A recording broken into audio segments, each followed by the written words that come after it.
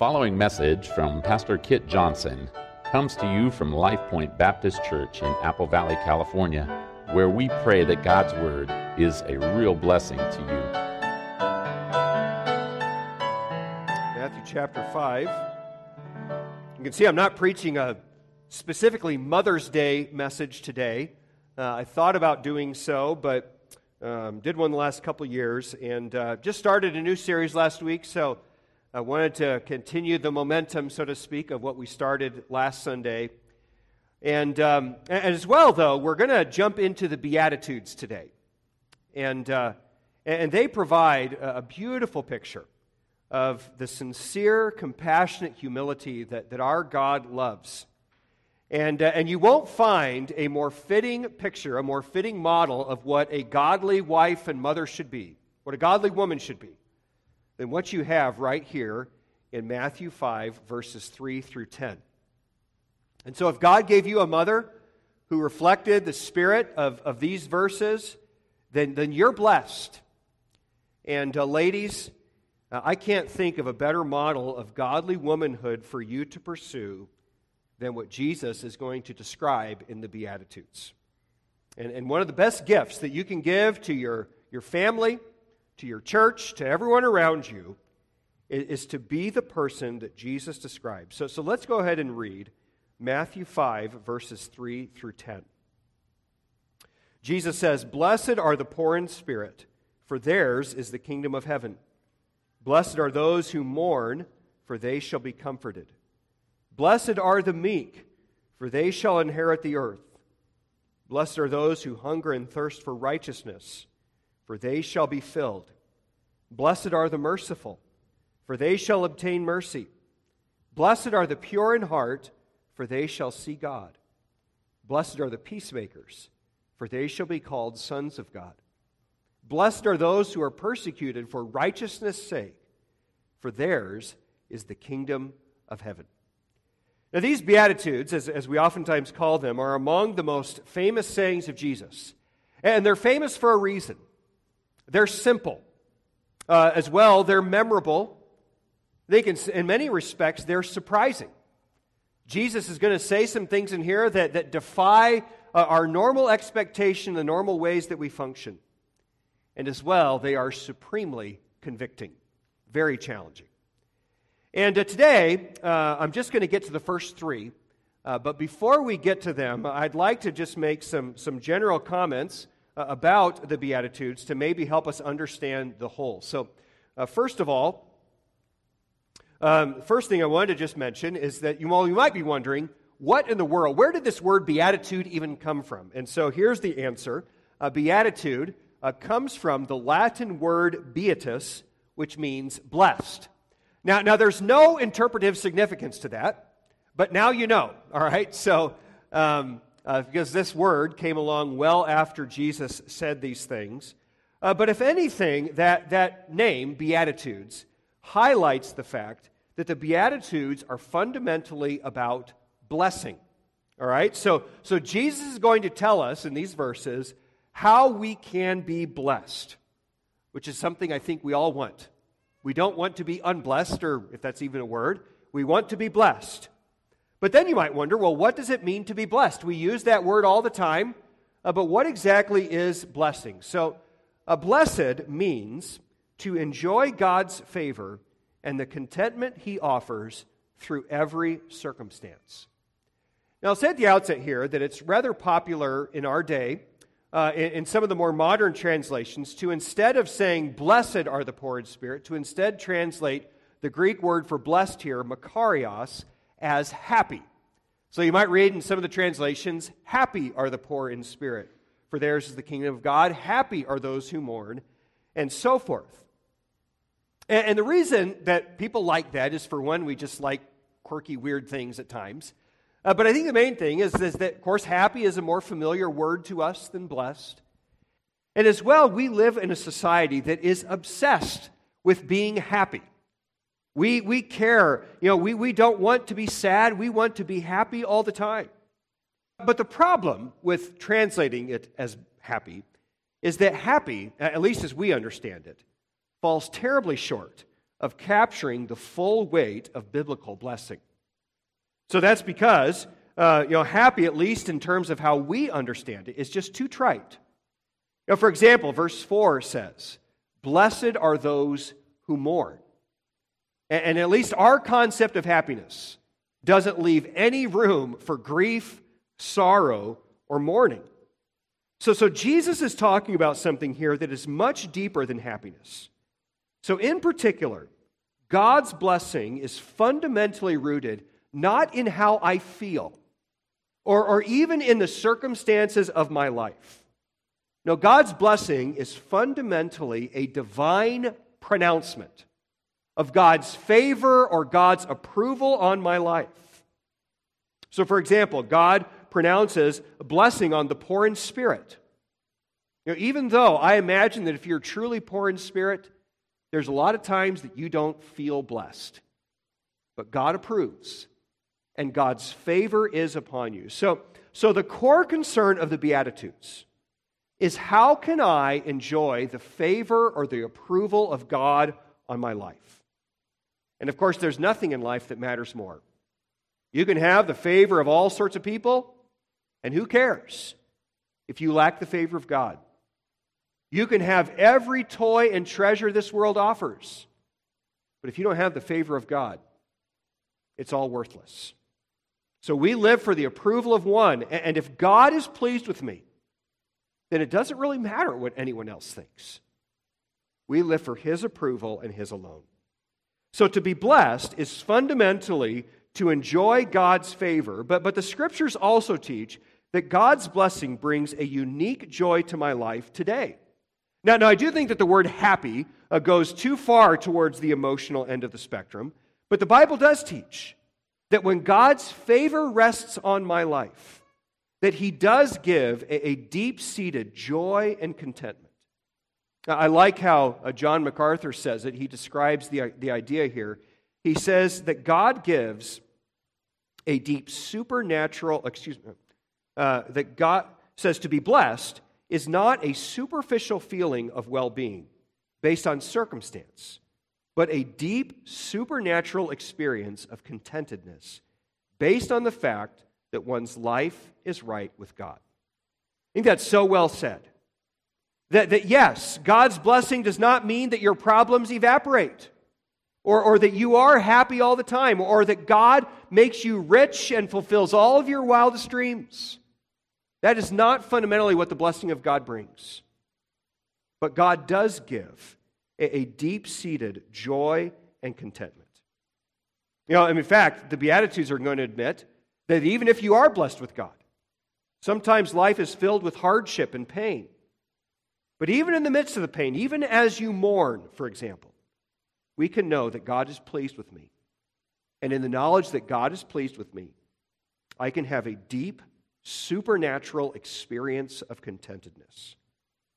And it is a great gift that when life is going up and down and all over the place and it's uncertain, to know that anchor is there, that God is pleased, and if I do what's right, He will look with favor on me, no matter what else is going on around me.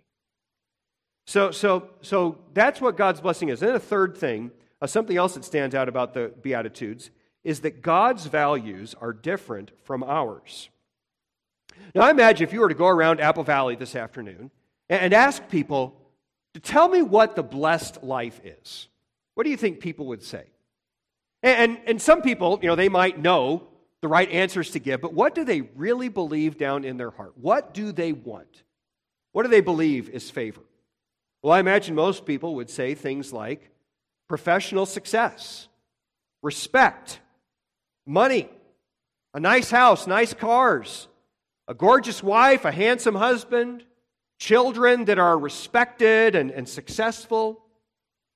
But you read through the Beatitudes, God says who is blessed, and He doesn't mention any of those things.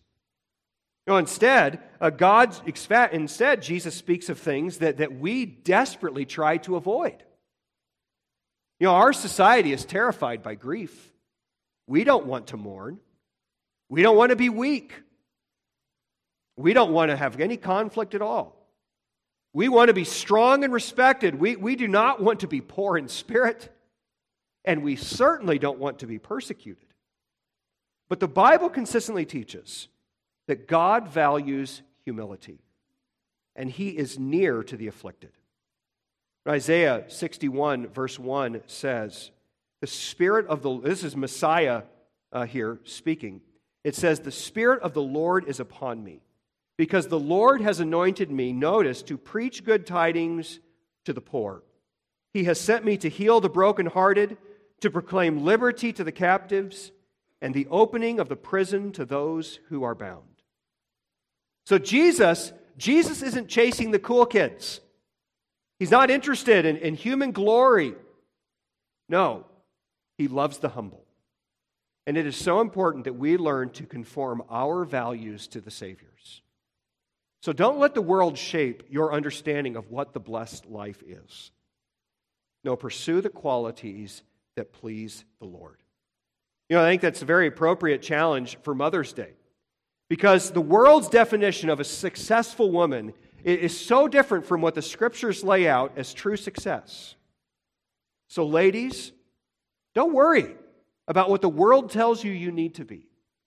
Worry about what God says and about winning His favor and His approval. And then a fourth point about the Beatitudes is that God's blessings are rich, deep, and eternal. Now notice here that the first reward in verse 3 is the kingdom of heaven. And then, if you jump down to verse 10, the reward in the last beatitude is the same thing. It says, "For theirs is the kingdom of heaven." So that tells us that since He begins and ends with the same reward, that the fundamental blessing that God gives is a place in the kingdom of heaven. And really, everything else in the Beatitudes goes back to this fundamental reward of God. And when we think of the kingdom of heaven, now there are times in the Gospels where Jesus mentions that the kingdom of God is near and that we can be citizens of the kingdom today. But really, when you think of Jesus' Jewish audience when He originally preached this sermon, when He says, "Theirs is the kingdom of heaven," they would have all understood Him to be speaking about the kingdom that God had promised to Israel through the prophets. A kingdom that's coming at the end of the age when Jesus defeats evil and rules from the city of Jerusalem over the entirety of the earth. So He's thinking here not about something that is in this life. The focus of the Beatitudes is a hope that is bound up in eternity with God. And you see that eternal focus in other places. So for example, verse 5, the meek are not inheriting the earth today, are they? That's in the future. And as well, verse 8, the pure in heart are not seeing God today. So both of those promises are clearly looking to a future kingdom. So this is important. The Beatitudes don't teach that the blessed life will necessarily bring you material rewards today. God's not going to make you rich. I mean, He may, but He's not promising it. He's not promising to fulfill your dreams in this life. No, really, when you consider the types of lowly people that God blesses, those who mourn, those who are meek, all those different things, actually, they're things that we discourage, that we don't want. So God blesses people who oftentimes suffer in this world and face challenging, hard circumstances. So while we suffer today, but while we suffer today, the kingdom of heaven, the earth, the presence of God awaits us in eternity. And folks, it'll all be worth it. So don't live for the blessings of this life. Pursue God's eternal reward. But I also must add that while it's true that the fundamental rewards that God promises are in eternity, it's not as if God just leaves us high and dry today. So there's certainly in these verses a present aspect. For example, to God's comfort. God gives comfort today. God gives mercy today. He gives righteousness today, among other things. And again, as MacArthur says, God gives a deep supernatural experience of contentedness based on the fact that one's life is right with God. And that blessing, contentedness in the Lord, it is worth far more than all the stuff that we can get. 1 Timothy 6, verses 6 and 7 say, "Now godliness with contentment is great gain. For we brought nothing into this world, and it is certain that we can carry nothing out." So to rest in the Lord, to have joy in Him, is to be blessed, regardless of what else is going on in my life. So do you want joy today? And do you want God's blessing for all of eternity? Well, then listen up to what Jesus says in these 8 verses about what brings God's favor. So with that being said, let's look at the first 3 Beatitudes with the remainder of our time. So first of all, God's blessing rests on the poor in spirit. So verse 3 says, "Blessed are the poor in spirit, for theirs is the kingdom of heaven." Now, as I have on the screen there, to be poor in spirit means to have an awareness of my spiritual poverty. Now some people are going to argue that Jesus here is not thinking of spiritual poverty, but of literal physical poverty, of not having money or material things. And they say that because a minute ago we read Isaiah 61, verse 1, and it says that when Messiah comes, He will rescue the afflicted, people who are poor, physically speaking. And it's certainly true, the Scriptures are very clear, that God has a special place in His heart for those who are poor and those who are afflicted. But in verse 3, Jesus specifically tells us that He is concerned for those who are poor in spirit. So the focus here is not on my physical condition. It's instead focused on what is in my heart. And specifically, Jesus is describing a spiritual condition. As I've said, it's an awareness of my spiritual poverty. And I put that word awareness in there because in reality, everyone is spiritually poor, right? We're all sinners. We all fall desperately short of the glory of God. So there is no one who is in themselves spiritually rich. But not everyone recognizes it. So to be poor in spirit is to be aware of that poverty. And a great illustration of this is found for us in Luke 18. So keep your finger here and turn over to Luke chapter 18. Luke chapter 18, and we're going to look at the parable of the Pharisee and the tax collector. So Jesus here is speaking, He's telling a story. And it says in Luke 18, verse 9, "Also He spoke this parable to some who trusted in themselves that they were righteous and despised others. 2 men went up to the temple to pray, one a Pharisee and the other a tax collector. The Pharisee stood and prayed thus with himself, 'God, I thank you that I am not like other men, extortioners, unjust, adulterers, or even as this tax collector. I fast twice a week. I give tithes of all that I possess.'" It's just an incredibly arrogant statement, isn't it? And it's hard to even imagine saying something like that, let alone to boast like that to God. Now, the reality is, probably most people are smart enough to know not to verbalize that. But in reality, a lot of people think this way. They think they're really religious. They think they've got things together.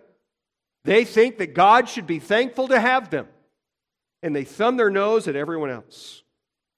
And that fact, that personality, that thinking, puts into relief, makes the tax collector's prayer all the more beautiful.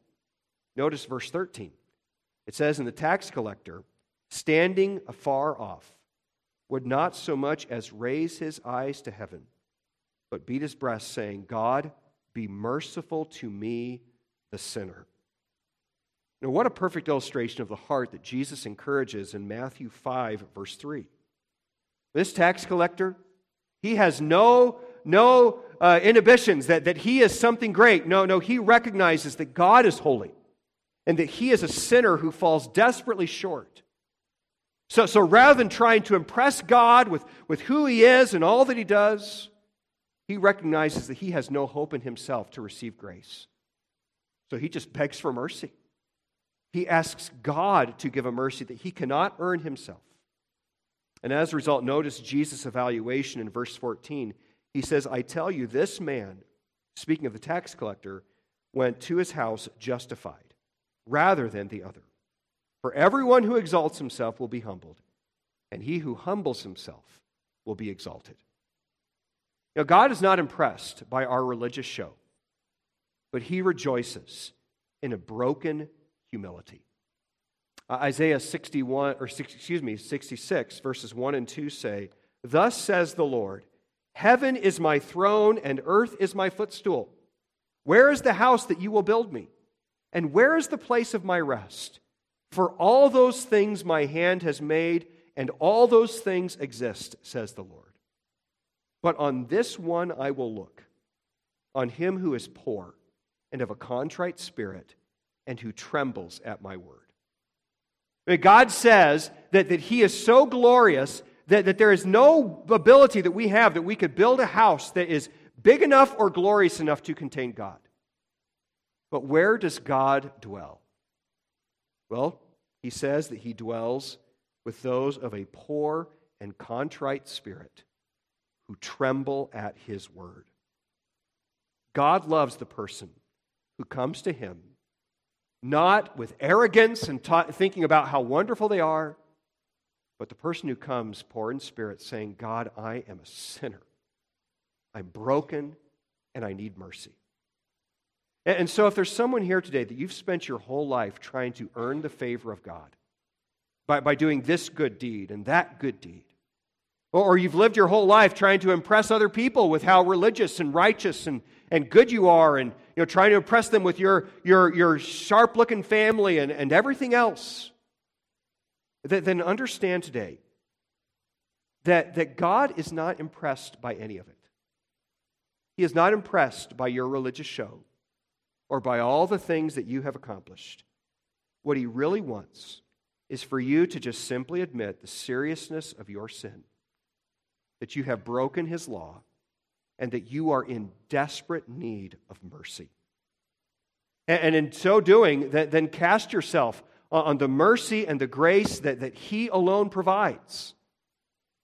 Trust in what Jesus did on the cross, and you can be saved. And so if that's been your whole life, is trying to impress God, then Jesus is calling you to make a fundamental shift. And we would love to talk with you today about how you can know that grace, that mercy that Jesus offers in the gospel, how you can be saved. And if you are saved, don't ever lose sight of your spiritual poverty. Don't ever lose sight of that repentance that brought you to salvation. A mark of spiritual growth is not that I become increasingly proud of where I am spiritually. As we grow in Christ, we become instead more and more aware of just how sinful we are, how broken we are, and how desperate we are for the grace of God. As John Newton said towards the end of his life, I am a great sinner, and Christ is a great Savior. That is the heart of a true believer. So folks, all of us need to recognize just our sin, our depravity. We need to walk in humility before God. And then finally, I really appreciate this quote by D.A. Carson regarding verse 3.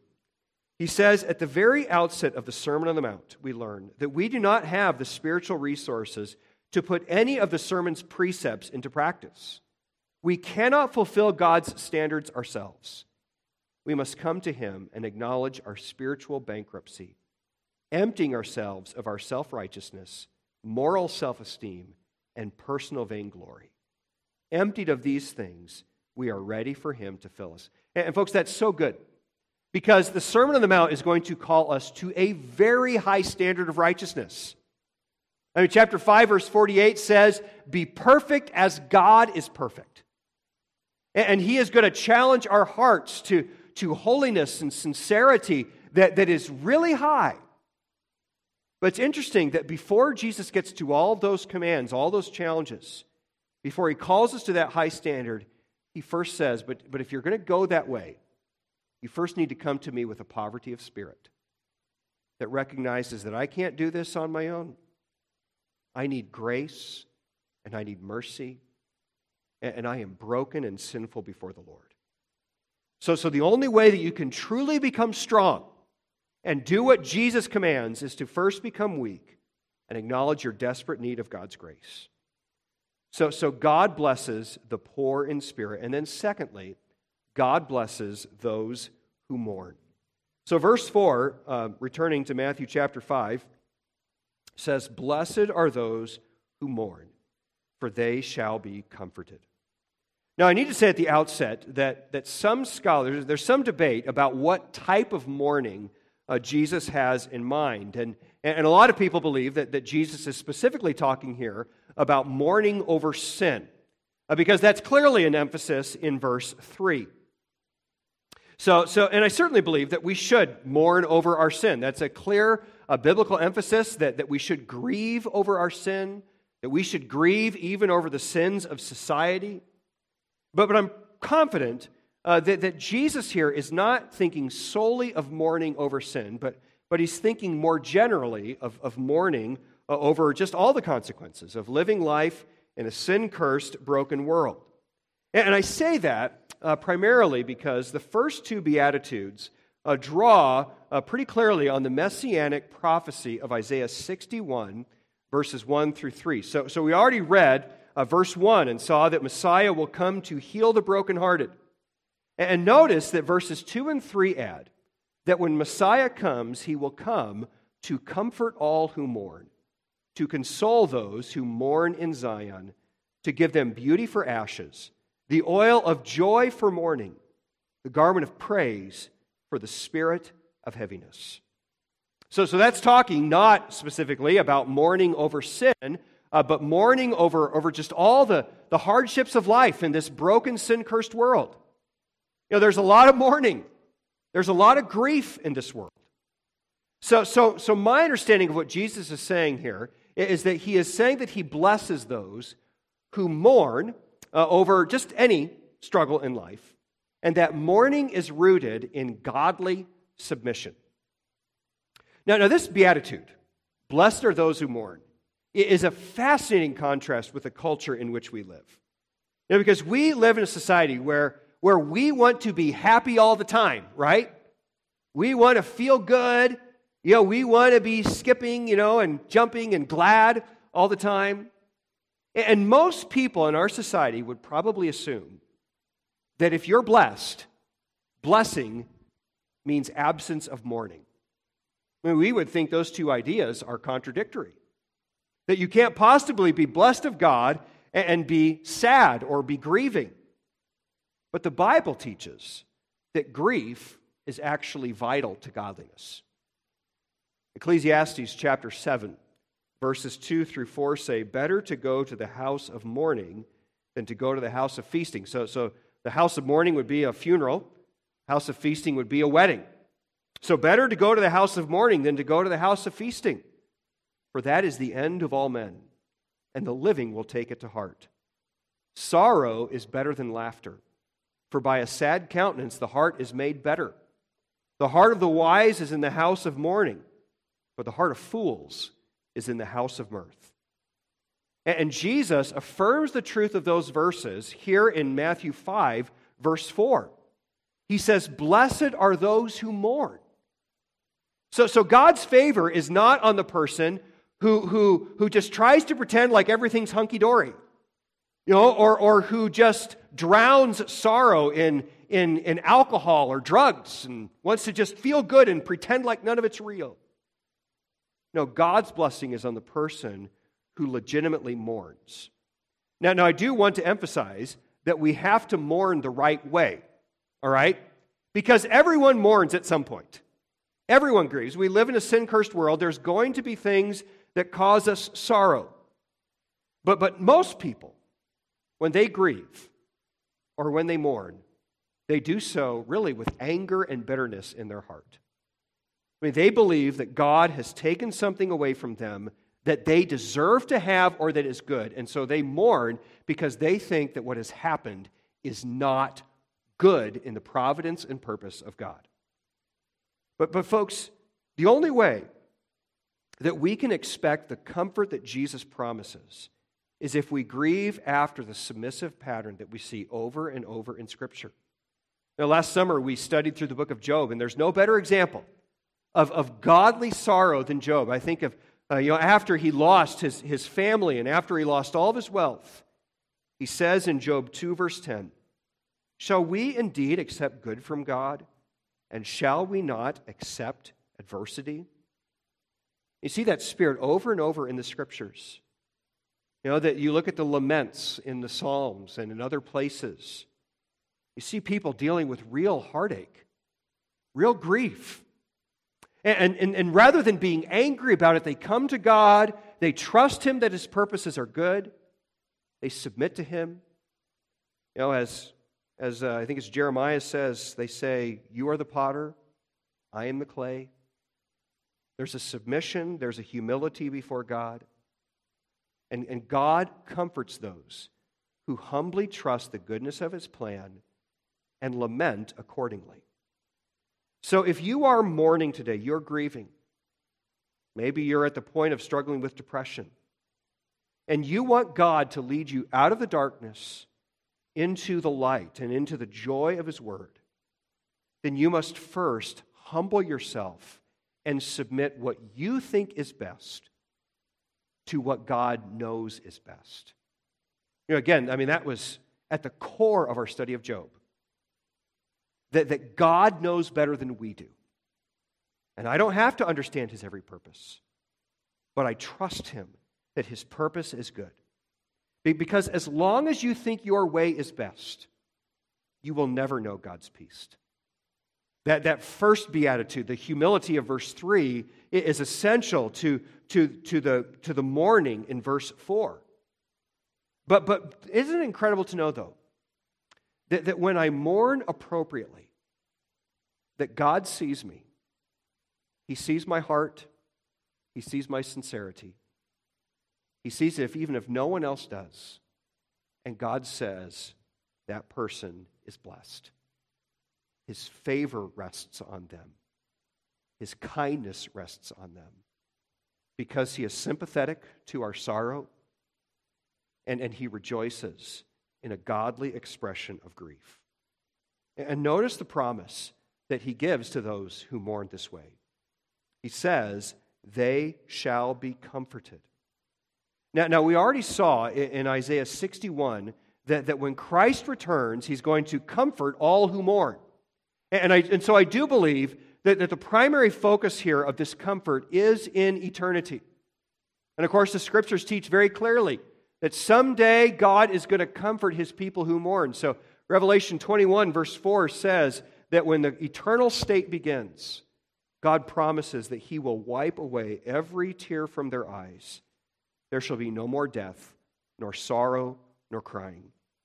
There shall be no more pain, for the former things have passed away. But that is our great hope, isn't it? That our sorrows, our pains, the weights of this life, they will not endure forever. God will fix all of them in the end. And so our great hope, and the primary focus of this beatitude is that God will comfort us in eternity. But it's also true that when I humbly trust the Lord and when I submit my will to His in humility and trust, that God does give comfort today. 2 Corinthians chapter 1, verses 3 and 4 say, "Blessed be the God and Father of our Lord Jesus Christ, the Father of mercies and God of all comfort, who comforts us in all our tribulation, that we may be able to comfort those who are in any trouble, with the comfort with which we ourselves are comforted by God." And praise the Lord that we can bring our sorrows to the Lord and know that He is sovereign over them all, that His purposes are good, and we can rest in Him. His Spirit gives us faith to believe what He has said is true, to cast our cares on Him, and to help us to go forward in the peace of God that passes all understanding. So blessed are those who mourn, because they will be comforted. And then the final beatitude we'll look at today is in verse 5, where God says, "Blessed are the meek, for they shall inherit the earth." Now the quality that is, meekness is one of those ideas that comes up frequently in Scripture, but really doesn't come up much in our normal society. So we oftentimes struggle to know what it means. So here's my definition of meekness. It's a humble spirit that results in a gentle manner. So really it begins in the heart, and then it works itself out in how I present myself to others in a gentleness. And so as has often been said, meekness is not weakness. Meek people are not pushovers. And we've seen this. I mean, some of the meekest people I know are generally people that they've got plenty of strength. Often the meekest people that you meet, they're people that are very intelligent. They've got strong personalities, big opinions. God has given them charismatic personalities and so forth. But they're not strutting around letting everyone know all their intelligence and gift and wit. No. They don't use their gifts to serve themselves or to push other people around. Instead, they deflect attention from themselves. And they use the gifts and the resources that God has given them not to get their way, but to be a blessing to others. And I think meekness is so often an outstanding quality of godly mothers, right? That godly mothers that we look to as an example, that they're not pushovers. They're strong women with sharp minds, and they are a rock that holds the family together. But it's not about them. It's not about showing the world how great they are and how much they endure, and they're always pushing to be at the center of attention. No, instead, they keep the focus on themselves, off of themselves.